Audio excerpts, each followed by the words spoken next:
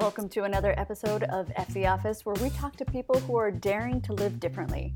Today we have an amazing episode with you because we're talking to Chanel Turner, a freelance writer from Atlanta who loves all things writing, tech, and yes, even taxes.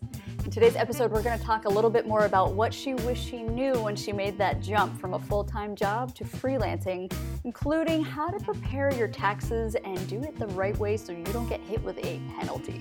Now, this is unfortunately something that we're all too familiar with, so if you're struggling with your taxes, you don't want to miss this episode. So Chanel, thank you so much for joining us today at F the Office. We're super happy to have you here.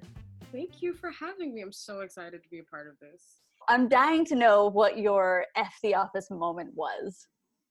Ooh, wow, that's a good question. I think it was a culmination of moments. I don't know if it was just one. I think for me, I love what I was doing. I was working in communications for a nonprofit. It was awesome. But I think for me, the number one thing had to be the commute. It was about an hour going from my house to downtown, midtown Atlanta, and traffic, as if you know here, is pretty bad. And so I think just sitting in traffic, I think also just the wanting to have a little bit more creativity with just the flexibility of work and how I worked. And so I think it was a mixture of both of those things.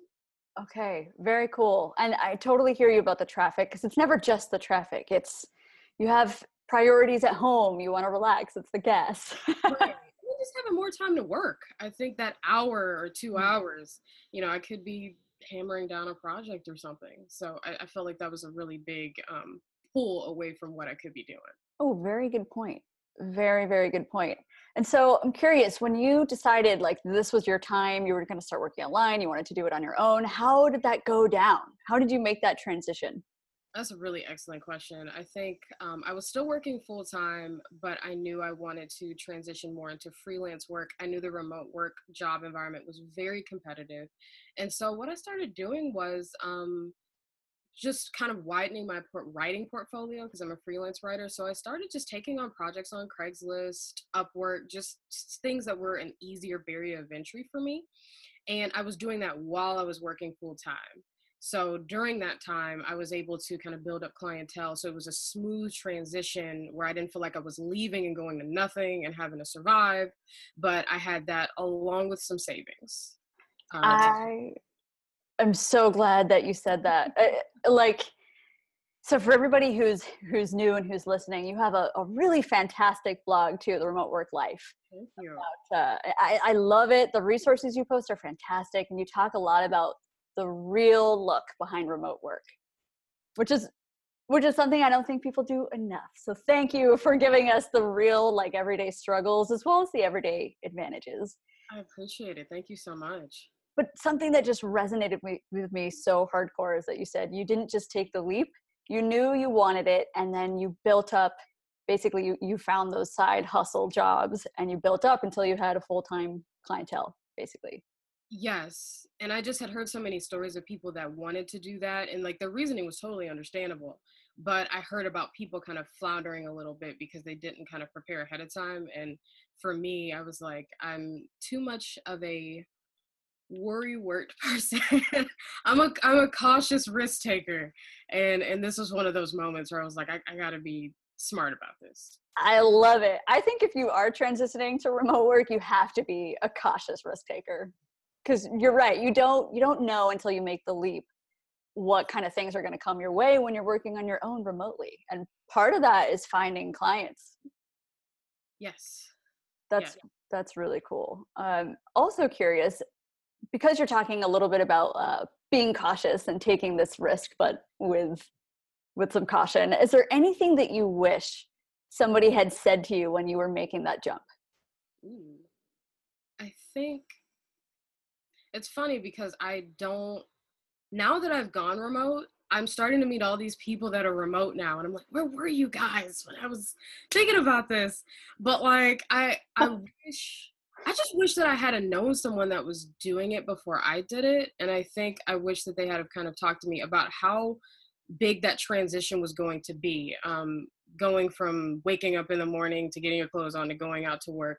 Like, while it may not be the most pleasurable thing in the world sometimes, it is the most kind of recognizable. You're so used to doing it and it becomes a routine. And I think transitioning from that to something completely different, I don't think I was ready for the kind of shock of what that would feel like and how different it would be. So I think if I had known that ahead of time, I kind of could have given myself some time to kind of breathe a little bit and say, this is normal, to feel like you're kind of a fish out of water in the beginning. I was just thinking of that exact same saying, fish out of water. Yep. I totally get it. What it felt like. So you mentioned something earlier, this notion of once you're on your own, you now have to do all the things, like, sure, you have to set a new routine for yourself, but you also have to handle all your taxes. And I'm really, really keen to dig into that with you too, because I think that's a big thing that freelancers struggle with. And I think it's a thing that the FD Office, audience struggles with a lot, is that you've got to handle your own quarterly taxes. Something that I struggled with. Yeah. And it was something too that I was like, what? Like, what does all this mean? And I think I just want to shout out you all's platform, because it's amazing. It's awesome. And it gives such real, just actionable, just kind of tips for navigating freelance. And I actually looked at you all's blog. You guys had an article about kind of those incremental estimated payments throughout the year, that for the magic dates of the year that you need to pay your taxes. And like that, I had already done some research for that, confirmed and added more information to what I knew. And so I just want to shout you guys out, because you guys are excellent and awesome for sharing that information. That is so sweet of you, audience. We are not asking her to do that shout out. That's really sweet of you. I have to do it because you guys are awesome. I had a friend that she didn't do that. She was a contractor and she did not do that. And then she got a penalty at the end of the year, and she told me about that. And I was like, okay, let me make sure that all my data is together. So I went to the irs.gov website, which is difficult and challenging to navigate, but they do have a lot of helpful information. I called some of the IRS people there. It may seem scary, but they're really awesome and very helpful. And they laid out stuff for me. State government, I called some of the Georgia state people just to get clear on what I needed to do. And it really helped me to set myself up throughout the year of what I needed to save, how much I should save. I have a separate tax account that I put my money in every time I get paid, and it helps me keep things organized. I just need to bow down to you for taking those actionable steps. The fact that you called the IRS and you called the state government, because it is scary. The IRS website is robust, but it's overwhelming. It's so much information. I was like, where do I start? The search bar does work. And that information came up. And so that part was really helpful. That's really, really cool. And that's a really good tip for anybody listening who's also in that boat of like, I'm overwhelmed. The verbiage is overwhelming. I don't know where to start. So I love that. I think that's an awesome tip. Thank you. And also that's something that we struggled with too. So when we started FD Office, my father is an accountant, and I'm sure if he was listening to this, he would be crying helplessly, because he actually said to me, our first or second year in business, he said like, oh, how's your estimated taxes going? And I was like, I don't think we have to pay those. And we sure did. And we also got hit with a penalty. So it's just one of those things that I think it's something that freelancers are not talking about enough. Right. And it's not the most glamorous thing to talk about. So like, I totally understand why people don't want to, but and like you said, in the end, it's really going to help you with your heartache. Yeah, totally. So in addition to you calling some people in the IRS, is there anything you would suggest that people do, like when they're starting their journey, especially when it comes to taxes? I definitely think I actually saw a tip, and I can't remember who it was. I wish I remember who it was. If I do, I will definitely send that information to you. But a woman said she was also a freelance writer, and she just got an Excel spreadsheet. And every time she got paid, she would take out the tax expense, and she would just kind of monitor throughout the month, because we don't always get paid like bi-weekly, and it's not always neat, but to keep track of that, she would track her tax expense in relation to her income all the time, and that helped her be able to go back throughout the year and just make sure that she can match everything up at the end. And so that's something that I've started doing, and it's really helped take away a lot of the stress. Oh, that's smart. I bet that's so much easier at the end of the year too, when you have to like really get everything together. Smart. Yeah. Really helped out. Well, and there's something too that I know we like to recommend, and you know, it's not like an easy tip, and it's not something that I think is accessible for everybody. And it wasn't until in our maybe fourth or fifth year in business that we finally found an accountant. And now that we have one that we like, and it's an accountant that is comfortable with us working virtually, because we never, you know, she's in New Orleans, we're not often there, and we never see her. But this woman is like worth her weight in gold, just because she's able to help us really get our stuff together, and you know, help us with deductions. Do you have an accountant yourself, or is it something that you think you want to work with? I do not, but I definitely think that's something in the future that I would like to do. I have right now I use TurboTax, which Nice. helps a little bit, but I definitely feel that in the future, I would definitely want to put that in the budget as well, because it is. I have a friend that has an accountant that's also doing freelance writing, and she talks about like how easier it is on her. So no, I definitely recommend that, and I think that's something I would like to do.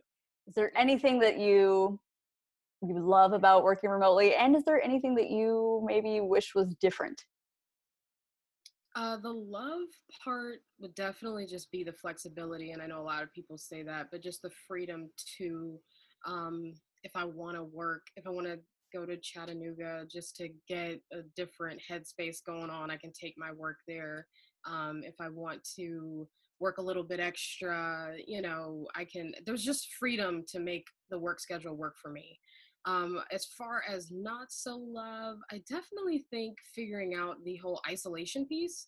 Mm. Not that, I mean, I try to make a point to get together with friends that also work remotely so we can work remote together, but everyone's schedules are crazy.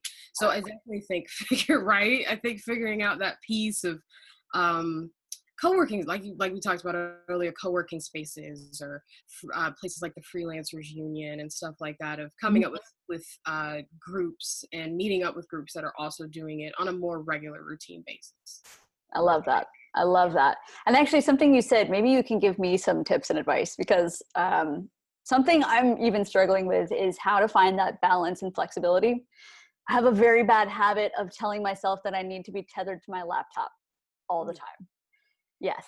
So I'm wondering how do you deal with that? Like, I just need to tell myself, get the F off your laptop, stop working, put in a 12-hour day. Like, I definitely struggle with that balance. So I'm wondering, do you have any tips for me for how you handle that flexibility? Sure, and the reason why I reacted the way I did, because I had an issue with that with my phone, my phone and my smartphone, and just having the email notifications always up. And so what uh, I did was I turned them off, and I have a set time during the day that I check them to see if, you know, I've got any new emails from clients or anything. I think what's helped me out is just having and I've heard other people do this too, they have like a dedicated space where they work, and like once they leave that space, like the mental turn off happens of like, this is my workspace. Once 5 hits or 4:30 or whatever it is, I'm done. And it mentally helps to switch it off once I leave this desk or office. that um, does make sense. and I think too, just I think the mental health side of it as well, of just knowing, and just the self-care side of it, knowing that to be my best, I have to take time to recharge this for my clients and for me and for everybody else.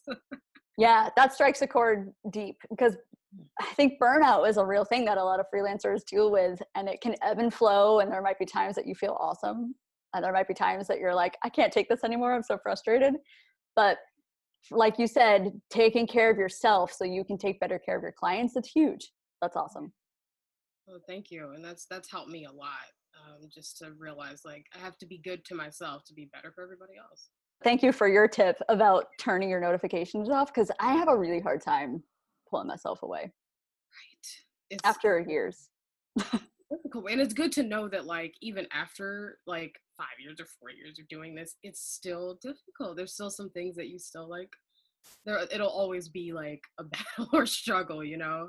It'll always be a struggle. Kind of like how we were just talking about, even though we've been freelancing for so long, we still have this notion of like, it's Monday. And I feel that Sunday stress before a Monday for sure. Oh my gosh, yes. I thought I was like the only one that was like, it's late Sunday night. And I'm like, I still feel weird. And I Yeah. thought it would be different, and it's not. I did too. I really did, because I thought if I'm out of an office and working for myself, I'll get rid of this Monday through Friday and I'm working for the weekend type of thing. But maybe it's because our clients still work a traditional Monday through Friday. I was just thinking about that. They still do. And so you still kind of are part of that cycle a little bit, because that's just like how things are set up. But no, you're right. I still feel that. I still feel the Friday, like, yeah, it's almost Saturday. Like, it's weird. The same things I used to feel, I still do. Yep. Yep, I do too. And I don't have a solution for how to change that quite yet. I don't either. I'm fresh out of ideas on that one. But if you come up with anything, let me know. I hope you put it on your blog. I'll be looking for it. And yeah, it's the same. So while we try to get out of this Monday through Friday mentality, I'm just curious, what 3 tools can't you live and function without? So you're a writer. I'm curious to see what kind of tools that you use for your writing career. Yes, well, definitely Asana. It's like my favorite project management tool. It's just so easy to jump into and use. I was like an agenda writing things down person, and I was like, Chanel, this is not effective right now. When you need to change things up. And it took a while to transition, but I do see the benefits of it. So definitely Asana. Grammarly, as a writer, I need some really amazing editing software, and it does the trick. And it also teaches you things, which is really good. Like, I feel like I've become a better writer by using it. Oh, I like that. Yeah, Grammarly is great. And definitely like just the Google Suite in general. So like Google Docs, Google Calendar. I have a Droid phone. And sorry to all the iPhone people out there. I was iPhone forever, and then just recently made the switch. But I can't believe I forgot to ask you that. And that's like a hot debate when I ask people that in the lightning round. And they both have their pros and cons. I love iPhones. It is nothing against them. I just got a Droid because it's cheaper. So the phone I got is a little cheaper. And the calendar, it just syncs up so nicely with my phone and my email. And it just, Google just syncs very well with all of that. So since I use Gmail anyway, having a Droid has definitely been like helpful to keep up with everything. Oh, nice. I never thought about that, but you're absolutely right. The Google products sync up really, really well together. Ew. Yeah. For anybody else thinking about making the transition, that is such a good point. All right. Well, Chanel, I can't thank you enough for joining us on our podcast episode. No problem. I'm so excited to do this. This was so much fun, and I love what you guys do, and I'm just happy to be a part of it. It is so mutual. It is such a mutual love. And tell everybody in our audience who's listening where we can find you online. Sure. I am, let me think of my tags. I'm on Twitter at Chanel_TRWL. I am also on Instagram with the same tag. And you can also just find me on the remoteworklife.com. I love it. And definitely, audience, check out remoteworklife.com, because it is seriously chock full of the most valuable tips and resources and interesting interviews. So I can't recommend it enough. Thank you so much. Thank you guys so much for joining us on this particular episode. We hope you loved it and found some value. If you did enjoy our conversation with Chanel, don't forget to follow her on social media. You can find her at theremoteworklife.com. And if you're curious about those 3 tools that she mentioned, between Asana and Grammarly and Google Suites, our subscribers at F The Office actually have access to a live document where we list all the tools that our interviewees mention. And right now, we've got a couple hundred tools that people swear by for remote work and freelancing. So if this is something that you're looking for, don't forget to subscribe at ftheoffice.com. Thank you guys again, and I'll see you on the next episode.